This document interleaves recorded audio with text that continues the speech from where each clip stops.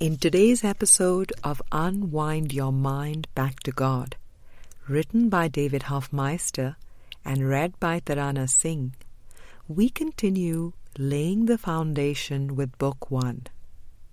In Chapter 5, this is Section 14. How practicable is this for the fully employed? Friend, you have said that you experience a consistent, gentle peace and a feeling of accepting all things exactly as they are. I recall that Jesus teaches that we are holding grievances whenever we want something to be different than it is. Would I be correct in guessing that you are fully comfortable doing only what is in front of you, without one thought of what needs doing beyond the now? How practicable is this for students who are fully employed and raising a family? David, this peace is a natural state of mind flowing from the release of the belief in the future, and therefore any attempt to plan it, and the release of the attempt to control anything in the world. Without expectations are all things equally acceptable. In letting all things be exactly as they are, there is a realization that while one is always responsible for one's state of mind, this responsibility does not include the ability to control situations, events, circumstances, persons, places, and things. In other words, the script of the world is written. It is the past. The remaining choice rests in selecting either the ego's personal perspective of the script or the spirit's gentle perspective of forgiveness, appreciating the simultaneous whole. In your email, you are asking how practicable and how practical it is to just do what is in front of you in peace, without a lot of thought about the future, particularly for a student with a family. I shall address this question and context from the perspective of unlearning error and undoing the ego. In ACIM, the insight is revealed that there was only one problem, and that problem has already been corrected via the Holy Spirit. It is also revealed that one cannot recognize the answer or correction to the problem until the problem has first been recognized as it is. We are told that only the now is real. This is very literally true. It is only the ego that sponsors the impossible belief that the now is wedged in between two very real realities called past and future. The ego's linear view of time sees the future as different from the past. That is, what has gone before is not the same as what is yet to come, and breaks time into separate persons, situations, events, increments and segments that can be ordered or arranged in a linear fashion. From the ego's distorted perspective, the fear and guilt of the past is repeated over and over and over again, and there is no escape from the cycle. Yet, the present moment is the only reality, because it remains constant and completely untouched by the error of separation.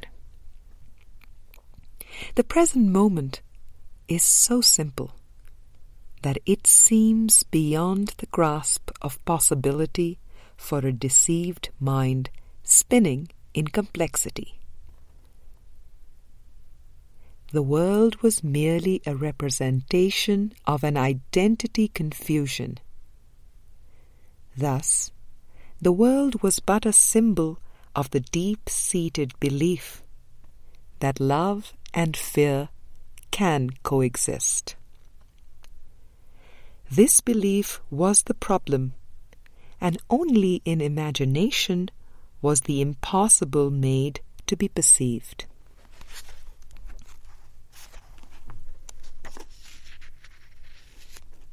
The self-concept made to take the place of reality must therefore be unlearned or undone for Christ's vision to return to awareness. Christ's vision is the present moment. Perception was only the apparent darkness of images arranged in a line. The Holy Spirit sees the line as a point. The ego saw the point as a line. The Holy Spirit's perspective sets you free. The ego's perspective seemed to imprison. How practicable and practical is the Holy Spirit's perspective? That depends on whether you desire freedom or imprisonment. The miracle collapses the belief in linear time and brings the fruits of peace, happiness, freedom, and joy. The linear personal perspective attempts to reinforce an impossible identity as a reality. Surrendering to the Holy Spirit's perspective has no cost whatsoever. There is absolutely no price to pay for peace of mind. It increasingly becomes evident that experiences of trials and tribulations come only in the attempt to resist and defend against the Holy Spirit's perspective. Yet, the Holy Spirit's perspective is the atonement or correction. One's only responsibility is to accept the atonement for oneself. That is the utter simplicity of salvation. What about the student who perceives a family to be taken care of? Can such a student hope to accept the atonement and awaken to reality? Or must the student aim for a less lofty goal? The question is not so much one of context or situation as it is a question of desire. The mind that made up the cosmos and perceives itself as existing in a dualistic linear time-space continuum is insane by definition. This false self-concept is unreal and there are no degrees of unreality or hierarchies of illusion. Though some situations may seem more complex than others to the ego, it must be remembered that situational thinking is the problem. Only the ego's situational thinking produces a world in which separate situations seem to exist. Yet, what but a gap of time and space appears to separate one situation from another? And if there were no gap, then there could be nothing but the whole. In other words, the Holy Spirit is the reminder that it is impossible to order and arrange illusory images, no matter how many different arrangements they seem to take, because there was but one illusion. And that illusion has already been corrected. Peter the Apostle perceived himself as married with children when he was approached by Jesus. Yet he was called out of the world to follow the Christ within and proclaim the good news of the kingdom of heaven. Siddhartha left his father's palace and wife and child to seek the truth beyond the illusion of the birth-death cycle. Peter would later proclaim Jesus as the Son of the living God and go forth preaching the gospel. Siddhartha became known as the Buddha, the enlightened one. This is the question you must ask yourself. Did these men abdicate their responsibilities, or did they seek to accept their one responsibility? As you ask this question, you shall be answered in your heart. Trust would settle every problem now. Trusting the Holy Spirit is not determined by the situation in which a mind believes itself. Whatever the apparent situation, help is available and accessible. The little willingness asked for by Christ to open to the guidance of the Holy Spirit is not limited by circumstances. If there appear to be earthly responsibilities and commitments which have been made, they will be handled with the compassion and love of the Holy Spirit's plan of forgiveness. This cannot be understood from a personal perspective, but be assured that all things work together for good. There are no exceptions, for under the Holy Spirit's teaching, everyone must gain.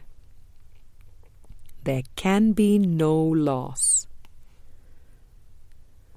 A general rule of guidance can be stated this way: pray, listen to, and follow the Holy Spirit.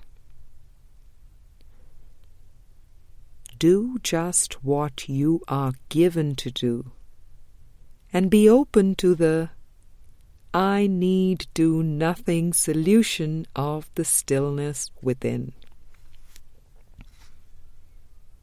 Question and raise to the light all beliefs and thoughts which obscure the light from awareness. Bring the illusion to the truth. Be willing to change your mind and accept yourself as changeless mind. And be not concerned with the form, in which the lesson of forgiveness appears to come.